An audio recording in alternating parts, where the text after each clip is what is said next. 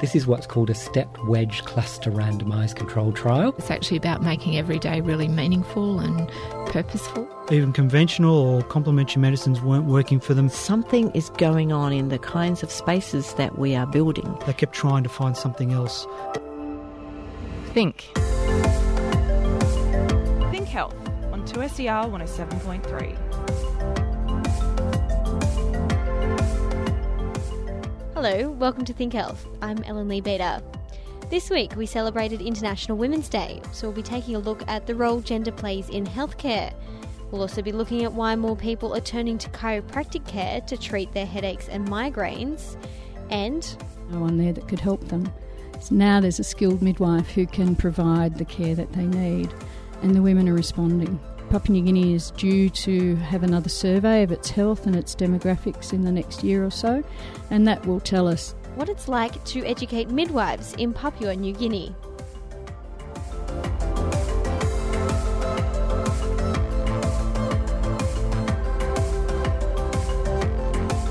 Caregiving, unpaid work, longer lifespans. These are the issues that impact many women in Australia's health system.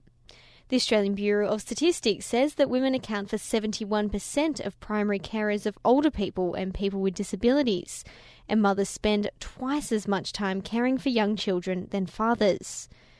Informal care means a lower income, and the combination of this means women often don't look after themselves. They are also living longer than their male counterparts and living longer with chronic disease. So how does our health system accommodate the needs of women? Michelle De Giacomo has been asking this very question. She's a senior research fellow in the Faculty of Health at UTS. Well, gender is often overlooked in healthcare. There's a lot of the one-size-fits-all approach to services.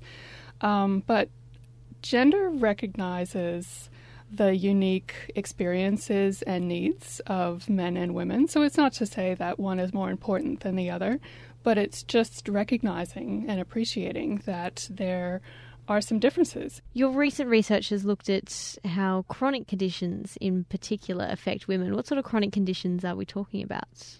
So chronic conditions such as cardiovascular disease and diabetes, arthritis, osteoporosis, dementia, depression, cancer is becoming a chronic disease, and so on. So those types of conditions that last for, usually more than 6 months, and it just becomes something that people need to self-manage in a way, in addition to dealing with health services for support. Those chronic conditions, then they're not, they don't target one gender, they target both genders. Mm-hmm. Why women in particular? Why do they need extra help in these services? Well, what we've found and what the research tells us is that women tend to live longer than men, and when they do that, they usually live with a bit more disability. So as a result of some of the roles that they have in society. So you've talked about the societal role that women play. What role do the majority of women have in society? Women are predominantly the caregivers, throughout their lives, but particularly in middle and older ages. They are caregiving for family, friends, spouses, parents. So this is something that just continues, and they don't often identify as a caregiver or a carer, but rather it's something that is part of their natural roles and their relationships. So that's one of the important things that they do, and they take on a lot of that work. That's informal, it's unpaid, and it means that they sometimes aren't looking after themselves. Women are living longer. We all know that men die much younger than women. Are these women then living by themselves? And how do they go then accessing healthcare services? Yeah, many older women live alone, and depending on their access to transportation, their mobility, their physical mobility, and just general well-being, also their social networks and their ties, and that will really have an impact on whether or not they can engage, just even with society and with health services, and seek care when needed. So how can health services better interact with women? Well, what we found in the research is that women report that they're feeling rather disempowered by some of their interactions with health providers, dismissed, avoided. These were some of the experiences they talked about. Just not feeling empowered and able to advocate for themselves and their own care. Sometimes it's because they really haven't been orientated or socialized to be assertive and prominent in those healthcare discussions. Some women from culturally and linguistically diverse backgrounds might even feel intimidated, may not understand the language that's being used, even if they have a level of English where they can communicate. Sometimes that's misunderstood by health professionals, that they understand what's really going on. So health services need to be tweaked a little bit more to address, half the population. What more can be done? So some of the findings from our research indicate that there needs to be more development of programs for particularly women from culturally, linguistically diverse backgrounds.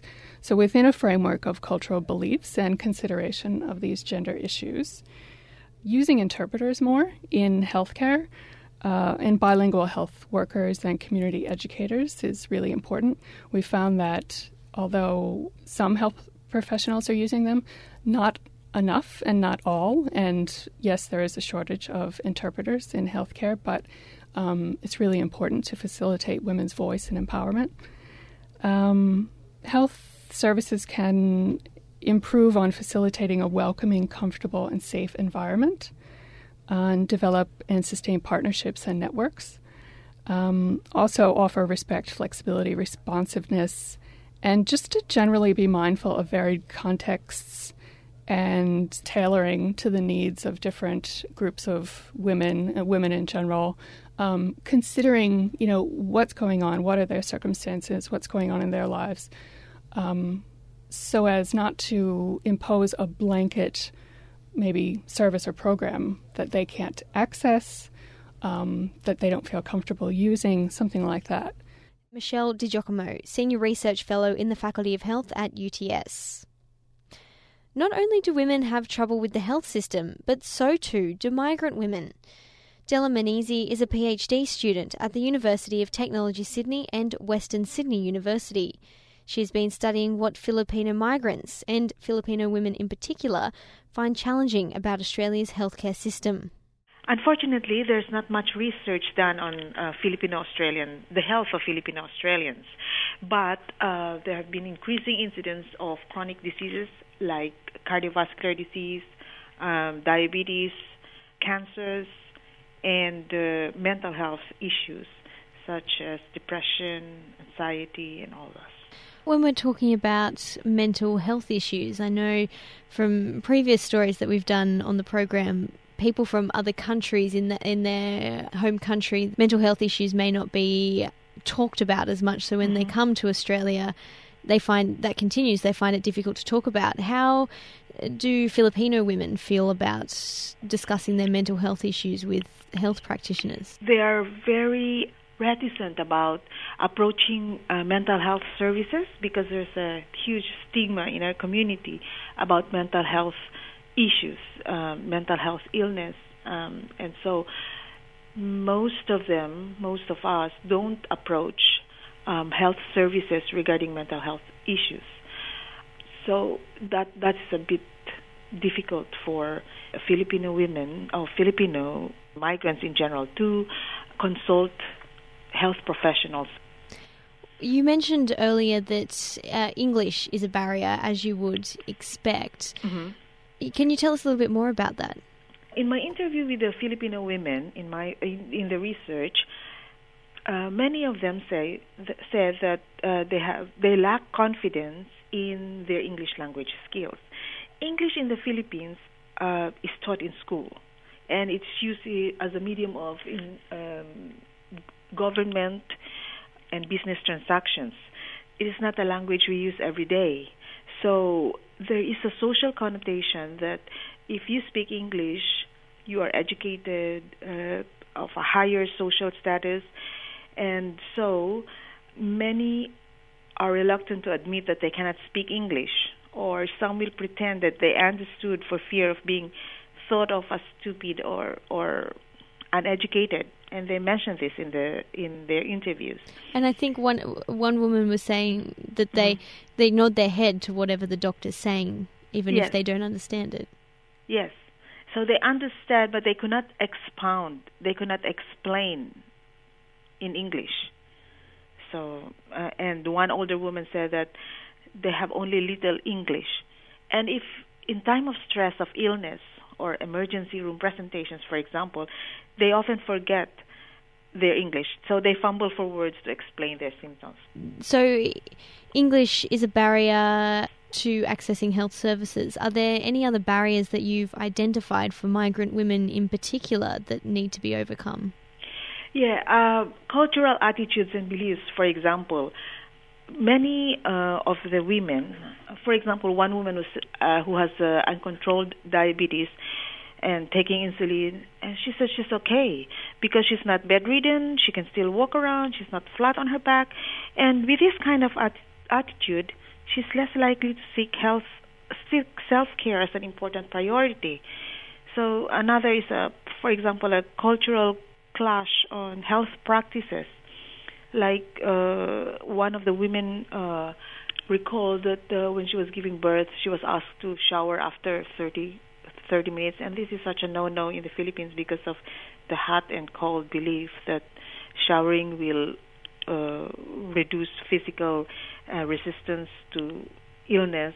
And one lady was saying that there are many illnesses in the Philippines that are difficult to English-size. Difficult to explain in English to health professionals.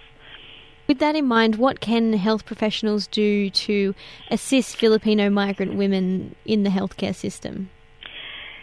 Yes, first is being aware of the patient as an individual, because there are many zones of gray in the English language skills, for example, of Filipino women.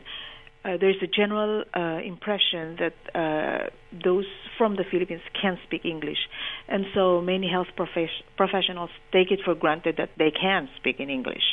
And so they speak so fast, or they speak in jargons, and they are not understood.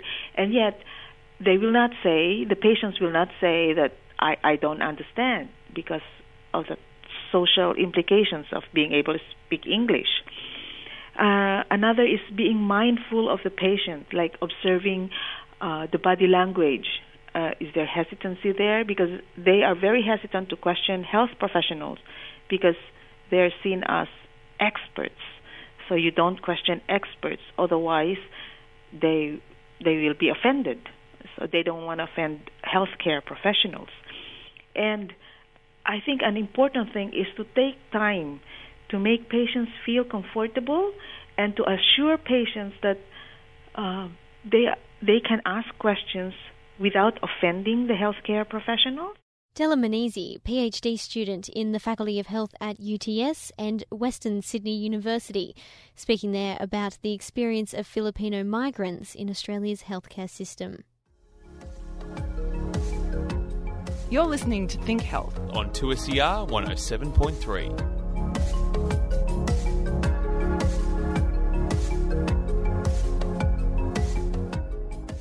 It's one of the most common symptoms of pain. But why are they underdiagnosed?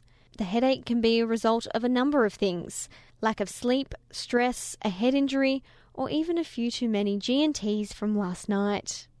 Sometimes they're a one-off, but when they're recurring, people look for further treatment.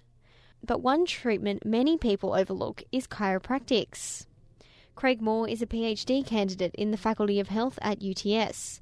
He spoke with Jake Morecambe about chiropractic care for headaches and why we underdiagnose them.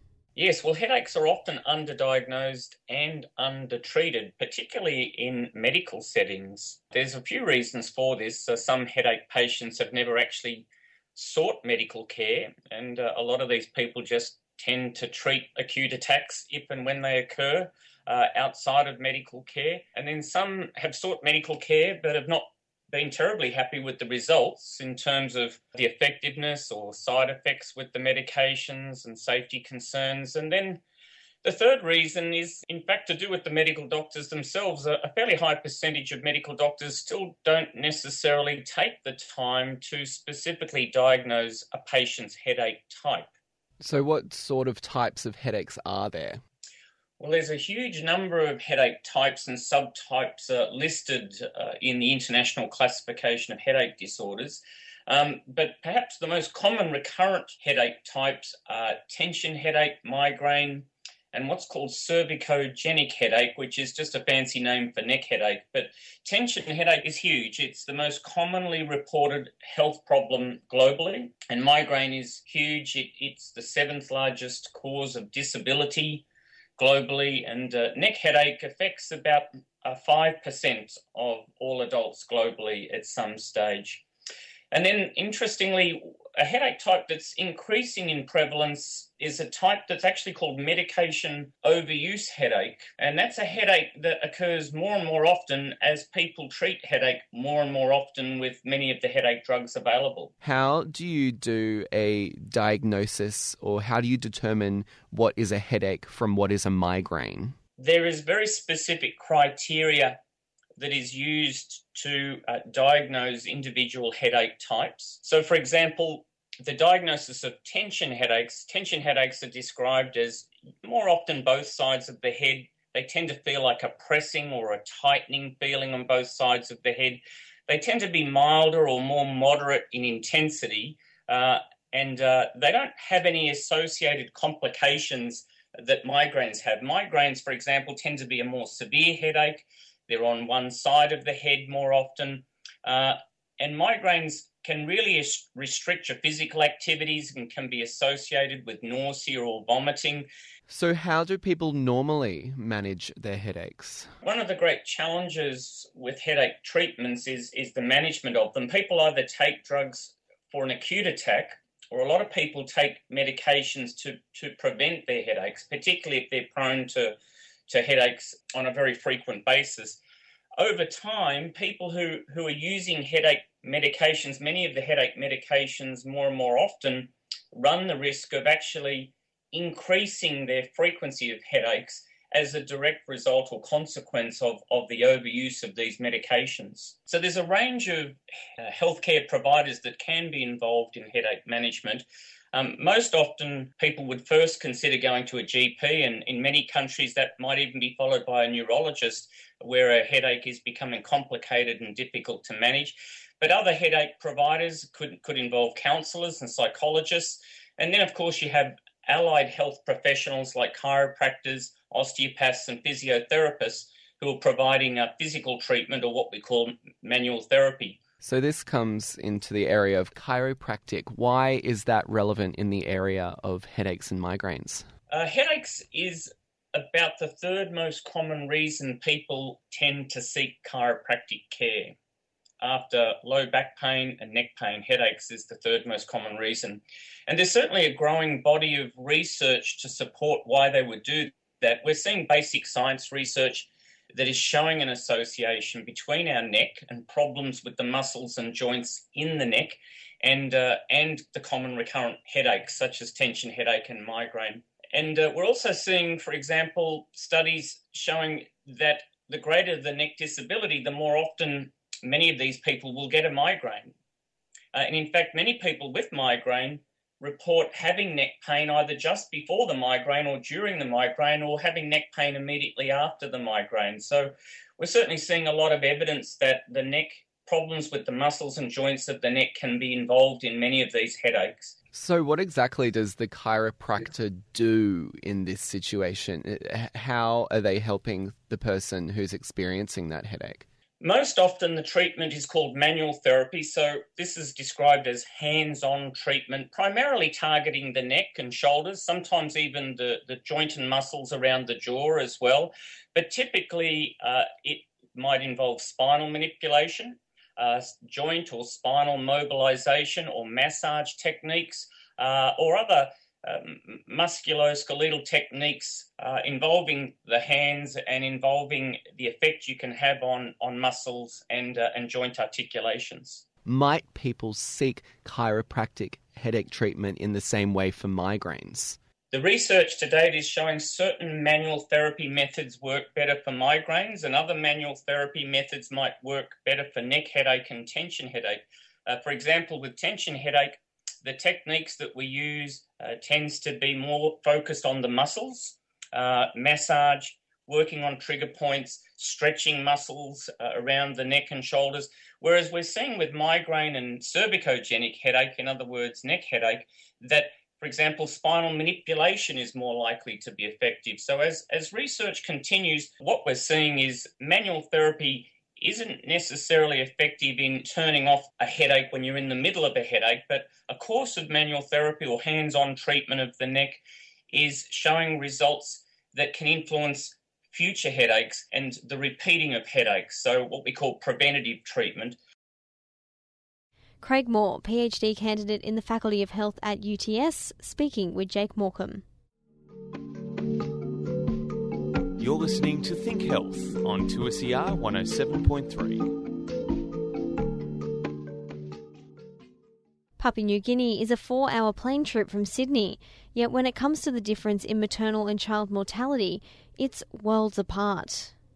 Australia's infant mortality is 3.3 per 1,000 births. In PNG, it's over 60. Part of this is due to poor access for care for women during pregnancy. For the last 4 years, the World Health Organization's Collaborating Centre for Nursing, Midwifery and Health Development at UTS has tried to improve the education and number of midwifery graduates in PNG. The initiative has recently wrapped up. Alison Moores was part of the program and has been looking at how successful it has been. If you compare it to here, there is very little resources. You might work in a clinic with a tin shed and no running water. Women walk for miles in labour to come for care and often stay at home because it's too hard to get to a health centre.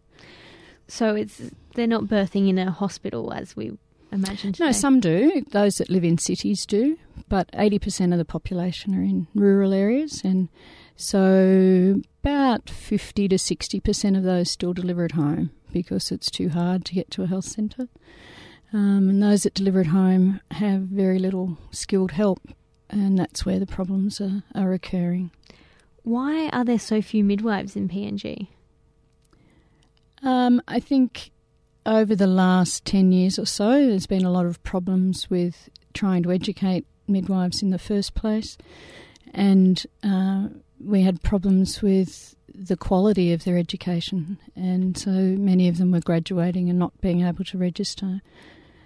And they had to be taken out of the nursing workforce. So midwifery at the moment in PNG is a postgraduate qualification, and it's very expensive to study in PNG, and for them to leave their families and find the money to study was really difficult.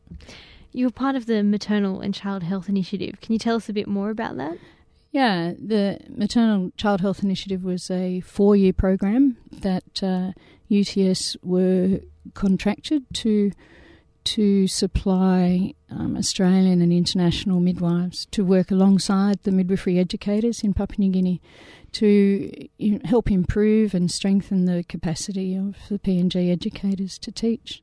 Did you do anything with the education offered to midwives to make it easier? The Australian government did. They chipped in with scholarships for students to come and study, so they paid for tutorial costs, and they also improved the facilities, reference books, libraries, classrooms, dormitories were all improved to make it easier for students to come, and the students were given a scholarship, a bursary to come. You've recently looked at research looking at whether these students went on to get jobs. What were the results?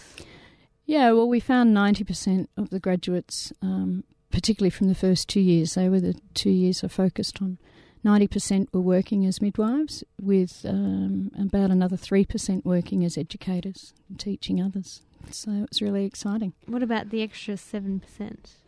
Some of them returned to nursing jobs that they were in, and we found out of 174 graduates, only 3 or 4 were not working at all. And these midwives are working, but are they having an impact? Yeah, well, certainly anecdotally they are. I've got wonderful stories of graduates working in very isolated rural and remote positions who are saving lives, and they are noticing the difference. Women are coming because there's a skilled midwife at their local health centre, where before the women stayed at home because they might turn up at a health centre and there'd be no one there that could help them.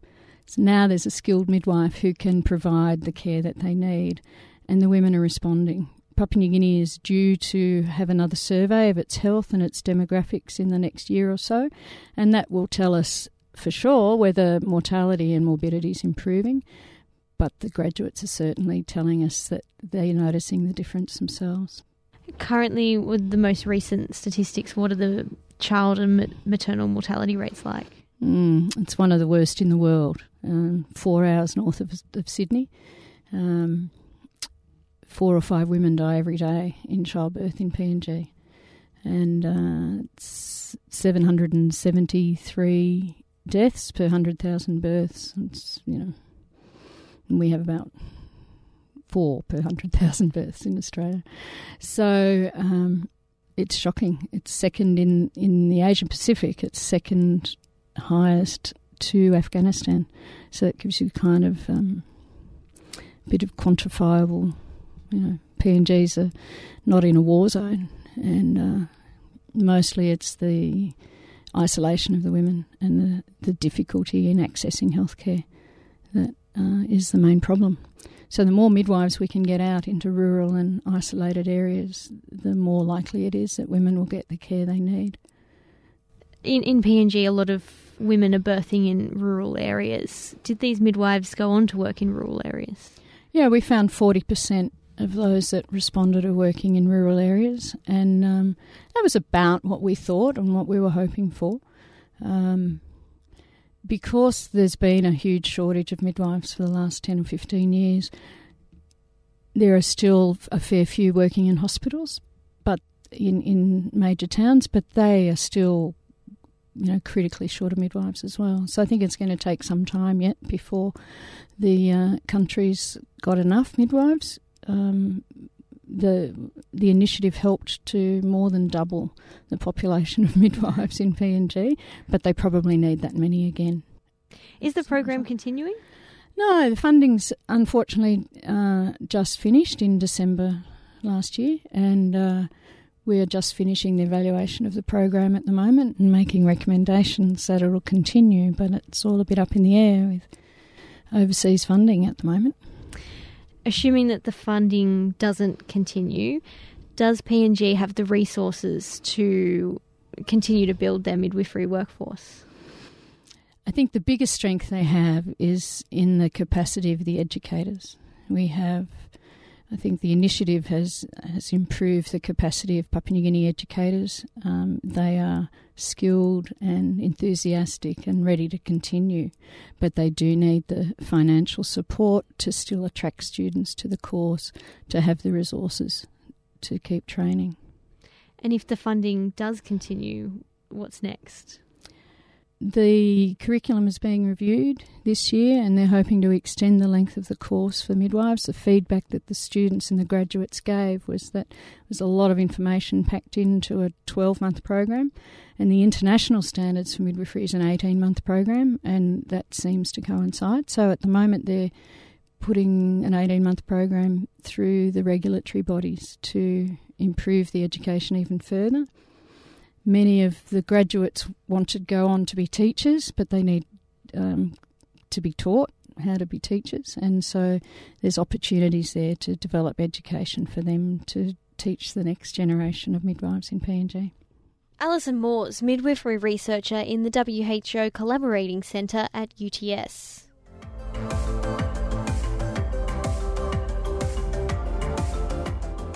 Don't forget, if you'd like to find out more about anything you heard today, you can visit us at 2ser.com/thinkhealth.